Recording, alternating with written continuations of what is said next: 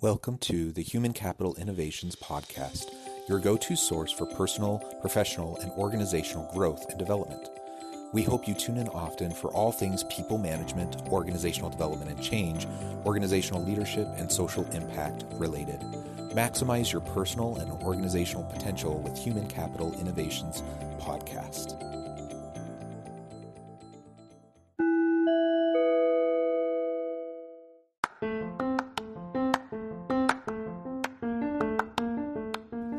Welcome to the Human Capital Innovations Podcast. In this HCI podcast episode, I talk with Dr. Shannon Prince about using metrics to support diversity, equity, and inclusion.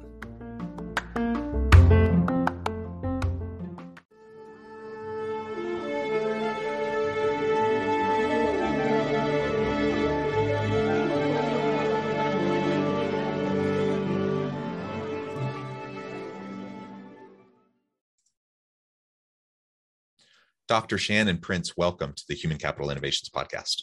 Thank you for having me. Yeah, it's a pleasure to be with you today. You're joining us from New York. I'm here south of Salt Lake City in Orem, Utah. And today we have an opportunity to discuss diversity, equity, and inclusion. So we'll be exploring that from a lot of different angles. But I do want to hone in and focus on using metrics to support our DE&I efforts within organizations.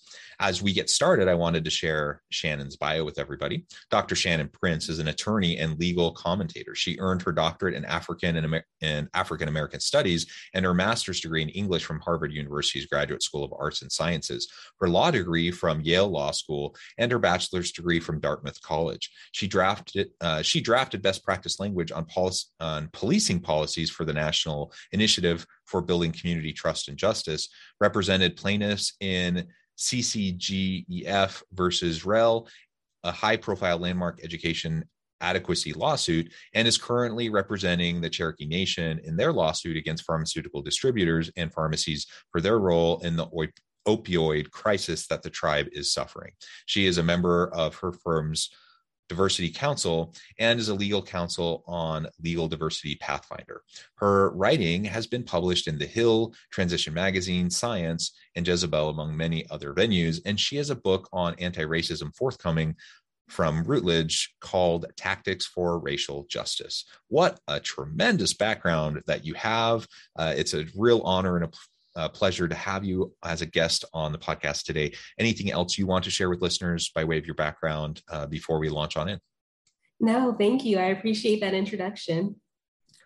Well, wonderful. So let's dive right on in and look at the importance of diversity, equity, and inclusion. I think this is a topic that gets discussed a lot. I think most listeners probably recognize and understand the importance of DE&I efforts and the value of diversity in organizations and all the connections in the research that shows how, from a business case perspective, a greater diversity, equity, and inclusion drives a whole range of positive organizational outcomes and better decision-making and innovation and better bottom line performance. All of those things are true.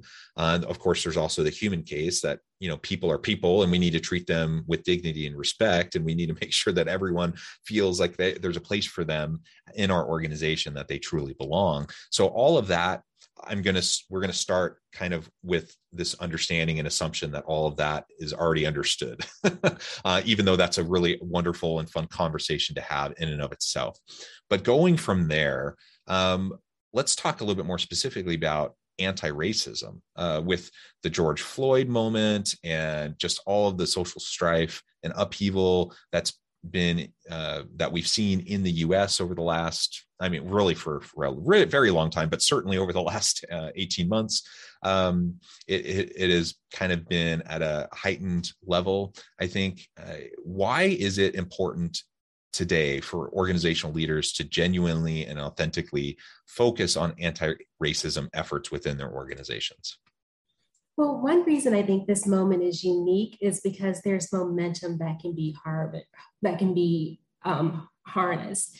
For example, if we look at the civil rights movement, one of the reasons it took off was because all of a sudden there was a television in most people's homes and they could see the atrocities that were going on. They could see dogs being set on civil rights protesters. If we go back about a century earlier, one of the reasons that the abolitionist movement took off was the rise of photography and newspapers and railroads to get newspapers to people across the country so people could see pictures of someone like Frederick Douglass, who was a former slave. They could put faces and names to these abstract stories that they had been hearing about this oppression. And now we're in a similar media moment where, because we all carry cameras in our pockets in the form of our phones, something like the horrible film of George Floyd being murdered can be televised. The world watched that. The world was shocked. We're having this new civil rights moment, and leaders need to take advantage of that to make real change while the iron is hot. Yeah, and I think part of it is the momentum, right? Like you said, and leveraging the moment to make meaningful, sustained change. I also think about just the role of leaders in organizations in creating a space for their people to process all of this that's happening. So, I'm a middle-aged, straight, cisgender white dude. So I have all the privileges, and, I don't have, I'm not really part of any of those marginalized groups. And so I can try to empathize and I can try to understand and recognize what people are going through. But the reality is that's not my lived experience. And so I can't fully understand it. Yet I'm working with people who are like, that's their world. And so the visceral reaction that people are having in when these types of moments happen, and when you see the news or the videos or whatever, like, I need to create a space where people can safely, in a genuine and authentic way, bring that to the workplace and be able to unpack it a little bit and process it. Because if I don't, inevitably it's going to impact my people, whether I tell them to check their personal life at the door and come in and just be professional and quote unquote professional and be, come to work. That may be my mindset, and that may be what I want my people to do. That's silly, and it's not going to happen. Like, people bring, like, our work life and our personal life, it all bleeds together. It all impacts each other.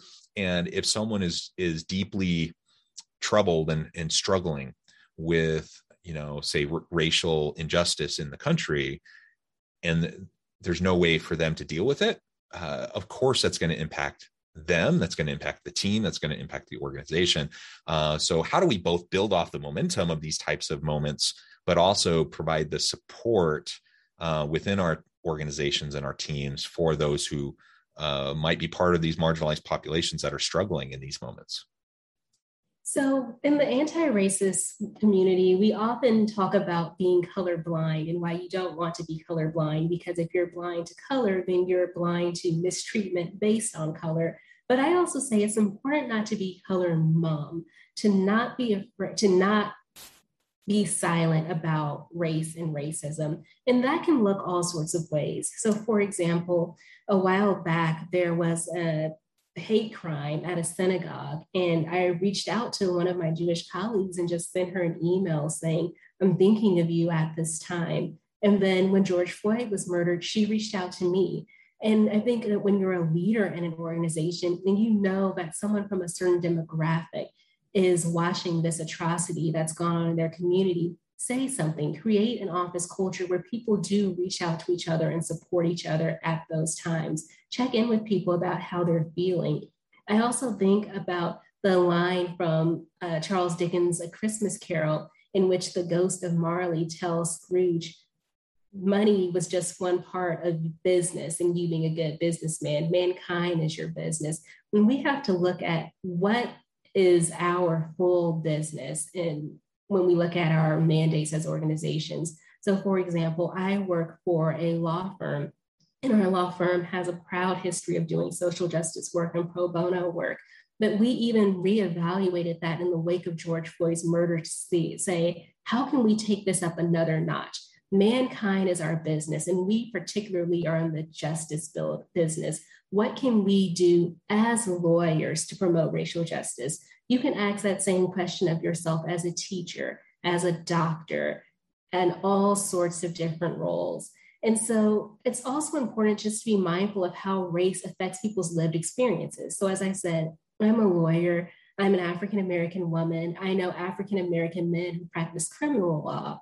And a very common experience among African American male criminal lawyers is walking into the courtroom with their white client, who is the defendant, who is the suspect, and having the judge assume that they, the Black lawyer, are the suspect and that the white client is the lawyer. And so just being mindful of the fact that other people, based on their demographics, may be experiencing things that you aren't experiencing, and supporting them through that, trying to mitigate against it, not being color mom any more than we're not being color blind.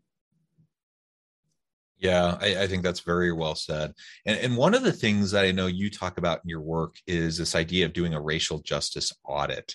Can you tell us a little bit more about what you mean by that and how leaders might go about conducting that within their organizations?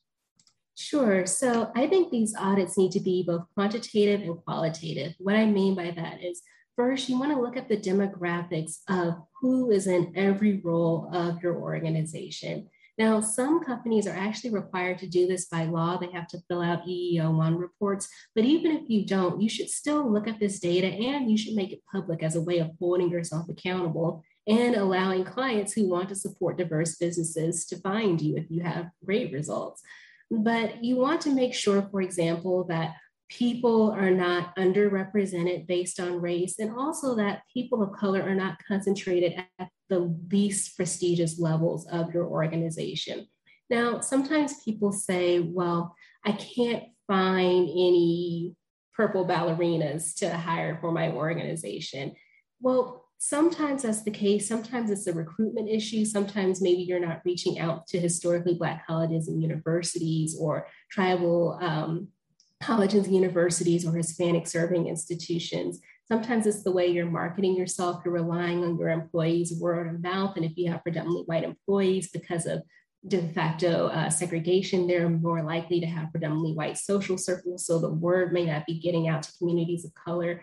And sometimes it's an issue of the pipeline and reality, where they're just, people of color are underrepresented in the field. But even that's not an excuse. You can participate in efforts and organizations designed to diversify the pipeline. So the first thing that you want to do is just look at where you are in terms of how the demographics of your organization match the demographics of your community. That can be your local community if you are an organization that maybe has a footprint in one town. It can be the nation if you are an organization that has offices nationwide.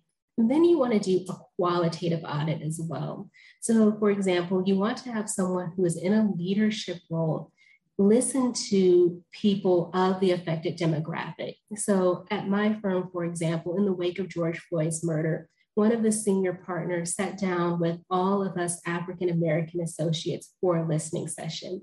Now, the reason it's important for a person in a leadership role to do this is, first of all, it signals that the organization sees racial justice as important. And secondly, a person in a leadership role has the formal authority to make any necessary changes based on what comes out in the listening session. Now, you can do these one-on-one. You can take about an hour with each person. You're going to do it in a private place, and you're going to do it during the workday, because when you're asking for people's experiences in your workplace, they're trying to make the workplace better. And so that's not something that you should do on their personal time. That's something that they should be compensated for. Or you can have people gather as a group. In that case, you want to allot, at least 2.5 hours, and you probably want to be a trained outside moderator just to make sure that the conversation remains civil and on target.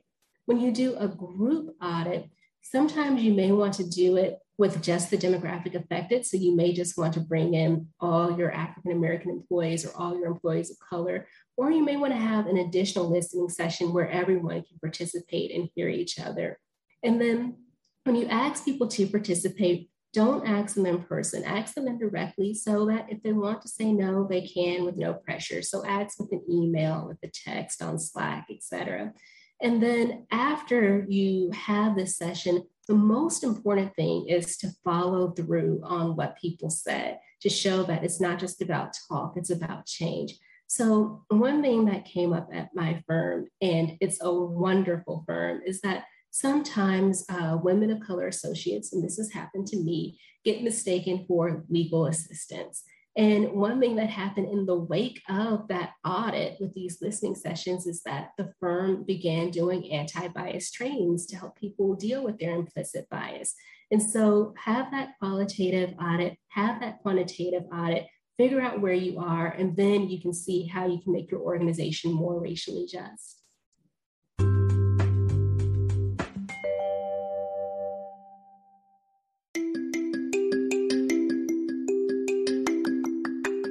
I'm excited to announce the publication of my new book from HCI Press, Bluer Than Indigo Leadership: The Journey of Becoming a Truly Remarkable Leader. Early in my adult life, I learned about an Asian proverb that translates as bluer than indigo.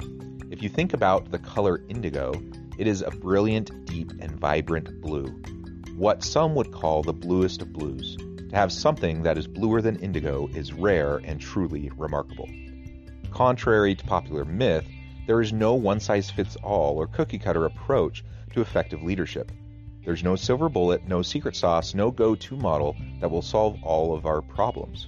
The truth is, great leaders have all had their unique strengths and flaws, and have all had to discover and then pave their own distinctive path in their life's journey to fulfill their leadership potential. Bluer Than Indigo Leadership will help you discover your own path and explore those ordinary, everyday actions that will help you respond to an uncertain future and produce extraordinary results for individuals, teams, and organizations.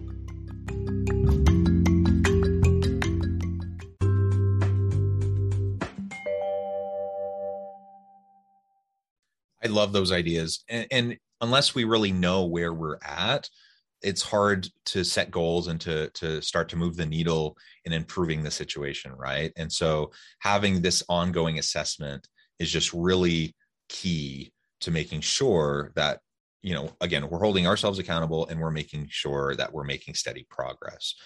Nobody expects for us to, bridge the gap and to fix everything overnight, but even though it's hard and it's complicated, and it takes long, sustained effort, that doesn't give us an excuse to not do it. And I feel like that's often how the conversation goes in organizations and among executive teams and among leaders, is an acknowledgement that, yes, this is important, but also, yes, this is incredibly messy. It's incredibly challenging. We're not really quite sure what we're doing or how to do it appropriately or effectively. We're worried about how all of this is going to be perceived and blah, blah, blah, right? All of these things. And so what many organizations end up doing is, whether it's their intention or not, they kind of undermine their own DE&I efforts because they're really just giving lip service to it. Maybe they're convening some conversations, but that's about it. And they're not doing anything else to address some of the structural and systemic mechanisms at play that are allowing these problems to persist, right? And so we have to assess it, we have to understand it, we have to put goals in place, objectives, and then we need to work towards it. And over time, we can see pretty marked difference in our organization. And I think that's what most leaders are going to say they want, but it's not enough to say it. You have to actually do it, and you have to put it forward as a priority with, in terms of what you're saying to your people in a consistent way, but also the time, the energy, the money, the resources that you put behind it. Absolutely. And hearing what you say reminds me of the fact that you have to have what are called SMART goals. So in organizational leadership, we talk about SMART goals, goals that are specific, measurable, assignable, realistic, and time-bound. And one example of a racial justice goal that was made by an organization is Estee Lauder's commitment in the wake of George Floyd's murder to making sure that there was population parity of Black employees at every level of its organization by the next 5 years. So that goal is specific, it's measurable. You can use a corporate census or quantitative audit to figure out how you're doing. It's assignable. You can assign it to your human resource managers, to your leaders, to your recruiters. It's realistic. As you said, this can take a while. They didn't say by next week we're going to have population parity. They gave themselves 5 years. And then that brings in that last piece. It's time bound. But guess what? Once Estee Lauder made that commitment, within the first 5 months, they had doubled their Black hiring. Yeah, and the tremendous marked improvement, right? Just because you're aware of where you're at, where the gaps are, and then having a smart goal in place to figure out how you're going to try to tackle it and to achieve it. Very good, very good. One more thing I thought we could explore together. You kind of referred to it already, or at least the idea of convening groups to provide support in times of particular struggle. But there's also this idea of affinity or employee resource groups. How can those? What are those exactly, and why are they important? How can they be utilized to support DE&I efforts in organizations? Sure. So affinity groups or employee resource groups, as they're also known, are wonderful resources. Basically, you extend an invitation to members of your community who have a certain affinity or shared background or interest. It can be maybe African Americans or Latinos or women or people with disabilities, veterans, and you bring them together to interact with each other and empower each other. And so you may do things like group mentoring within your affinity group, where, say, you're a law firm, and this is one thing that my firm does in our Asian and Pacific American affinity group. We have partners who do group mentoring. So they each take on a few of the Asian and Pacific American associates, and they break them down. So it's about 3 to 4 people per mentor, meet regularly over Zoom, and just give advice about how to succeed in a law firm.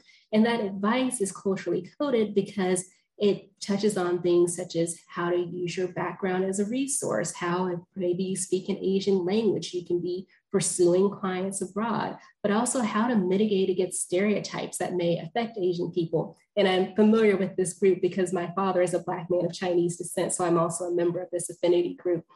But for example, Asians often hit the bamboo ceiling where they're considered good at completing tasks, but not having the authority or the confidence to be leaders. And so if you have an affinity group that's based around the needs of a certain community, you can teach people how to mitigate that. You can say, there's the stereotype of Asians as quiet worker bees. So you have to mitigate that by being assertive, or you may tell women that there's a stereotype of women as just prioritizing family over the office. And so it's important to assert your commitment to leaning in, whatever it may be. And then also, those groups promote things like resources that are available for the community. Maybe there's a fellowship available for early career people who in the medical field who are retraining from being Army veterans. Maybe there is a conference for Latino pediatricians. Maybe there is some career development program for deaf teachers. They make sure that people understand what resources are there for them. And then also they produce resources. So they may produce a Black history program for the whole organization, or they may be involved in recruiting more people of their demographic to the organization. Basically, they just become a hotspot for tools and techniques to bring people in, to help them stay, to help them rise, to help them thrive. Yeah, I really, really love that. Great ideas, some really specific, relatively simple things that we can start to do as we're trying to improve the DE&I efforts within our organization and the context that marginalized populations might find themselves in as they're trying to work in different organizations. And I really appreciate your legal background that you're bringing to this, as well as just the broader social justice background. And I, again, coming back to your bio from the beginning, you have such a tremendous scholarly and academic pedigree in terms of your doctorate and master's degrees in African and African American studies at Harvard, Yale Law. I mean, so wonderful. Your expertise is clearly something that we should all be looking to as we're trying to grapple with these difficult issues. And I would encourage listeners to reach out and get connected and to pick your brain if they're trying to figure out how to do this better within their organizations. As we get close to time to wrap up, I just wanted to see if you had any other thoughts around how leaders can make sure that opportunities are being extended in racially just ways within their organizations, how we can better support equitable mentorship, and any of those kind of related issues. So the first thing is to be aware of what's called affinity bias. People naturally seek out and aid those who remind them of themselves. And often what reminds you, what you see in someone else that reminds you of yourself is their race and gender. And so in organizations, the senior roles disproportionately in America are held by white men. And often those white men, when they are looking for talented people to mentor or sponsor, they may think that they're doing so in a non-discriminatory way, but they often disproportionately nurture younger white men. And so just be aware that that may be a factor. Track who you mentor. Metrics are so important. And so when you are looking for a mentor, you're looking for someone to extend a new opportunities to, look at all the junior people, analyze their performance, and think, oh, I would have mentored John because he went to the same fraternity as me, and he golfs and I golf, and I see a lot of myself in him. But Tanya over here is also really talented. I want to make sure I'm not overlooking her. Make a list of the people you've mentored in the past. Have they disproportionately been from one race or one gender? Be cognizant of that, and then diversify it some. And then also, organizations shouldn't leave mentorship to chance. So don't just let people kind of find mentors and let mentorship happen. It's wonderful if it does, but don't rely on that. Assign people mentors when they come into the organization. That's not going to result in an artificial relationship. Assign people based on things such as what they have in common. So at my firm, I have a master's degree in English. I was assigned to a published poet who has a doctorate in English. I'm a young woman of color. He is a middle-aged white man, and we got along swimmingly. Or assign people based on what they have to offer and what they need. So one partner or senior person might say, I'm the first person in my family to have this job. I had no clue about what everyone else seemed to know when I first took it on. I know how to nurture someone who's a first generation person. So then when that young first generation person comes to your office, you would pair that person with that partner. And then when it comes to sponsorship, some organizations are beginning to use dashboards where instead of just thinking about who do I feel is ready for this big, ambitious, glamorous opportunity, you can look on a dashboard and see these are the people who are qualified. These are the people who have done X, Y, and Z in the past. They're capable of it. And someone who may not have even been on your radar might be worthy of that opportunity. So technology can help us too. But the main thing is you just want to be using metrics and tracking what you're doing and not just leaving it up to good intentions. Yeah, very well said, Shannon. It has just been a real pleasure talking with you today. We've just scratched the surface. We could go on and on and on, and I would love to have you back anytime to continue the conversation. Before we wrap up today, I just wanted to give you a chance to share with listeners how they can get connected with you, find out more about your work, and then give us a final word on the topic for today. Thank you so much. I'd be honored to come back anytime. I'm on LinkedIn as Shannon Prince. I am the odd millennial who otherwise does not have a social media presence, but I do have a firm page, my law firm page at Boyce Schiller Flexner. And then my book can be found at its page on the Rutledge website. Rutledge is ROUTLEDGE. And the book is called Tactics for Racial Justice, Building an Anti-Racist Organization and Community. And for listeners, if you want to buy it at a discount, just use the code FLY, all caps, 21, all one word. And my final thought I'll leave you with is it's important to, as I say, think of yourself as an ancestor, to recognize that just as the world that people lived in the 1960s was a product of what abolitionists did in the 1860s, and that the world I live in this moment is a product of what civil rights activists did in the 1960s. The world the next generation will live in is a product of what we do now. So as a leader, don't just ask yourself, was today productive? always ask yourself, was tomorrow impacted? I love that so much. Thank you, Shannon. It has been a real pleasure. I encourage listeners to reach out, get connected, find out more about what she can do for you, what her firm can do for you. And as always, I hope everyone can stay healthy and safe, that you can find meaning and purpose at work each and every day. And I hope you all have a great week.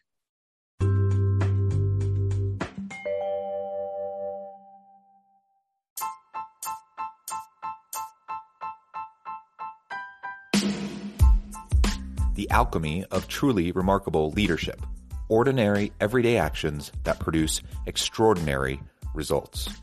Consider how the nature of work has shifted over the past 50 years.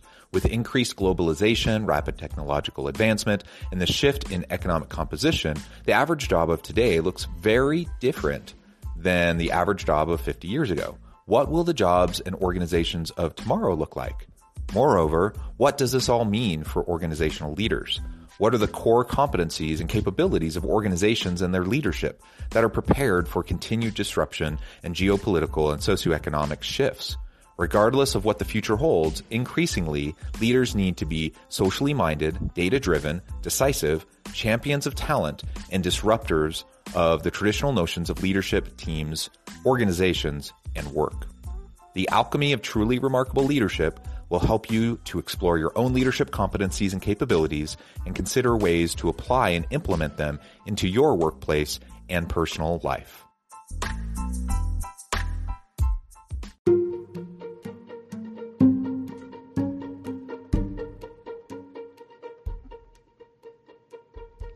Check out Human Capital Innovations magazine, Human Capital Leadership. Human Capital Leadership is a free, interactive e-magazine with the mission to help individuals, leaders, and organizations find innovative approaches to maximize their human capital potential. We publish issues quarterly in August, November, February, and May. Take a look at the latest issue and let us know what you think.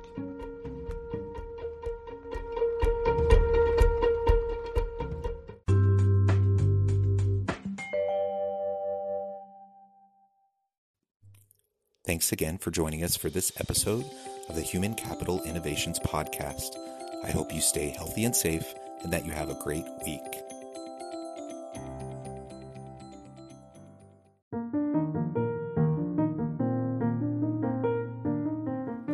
Check out our new weekly LinkedIn newsletter, Alchemizing Human Capital, exploring industry trends via original research and interviews with executives and thought leaders from across the globe. We look forward to having you join us.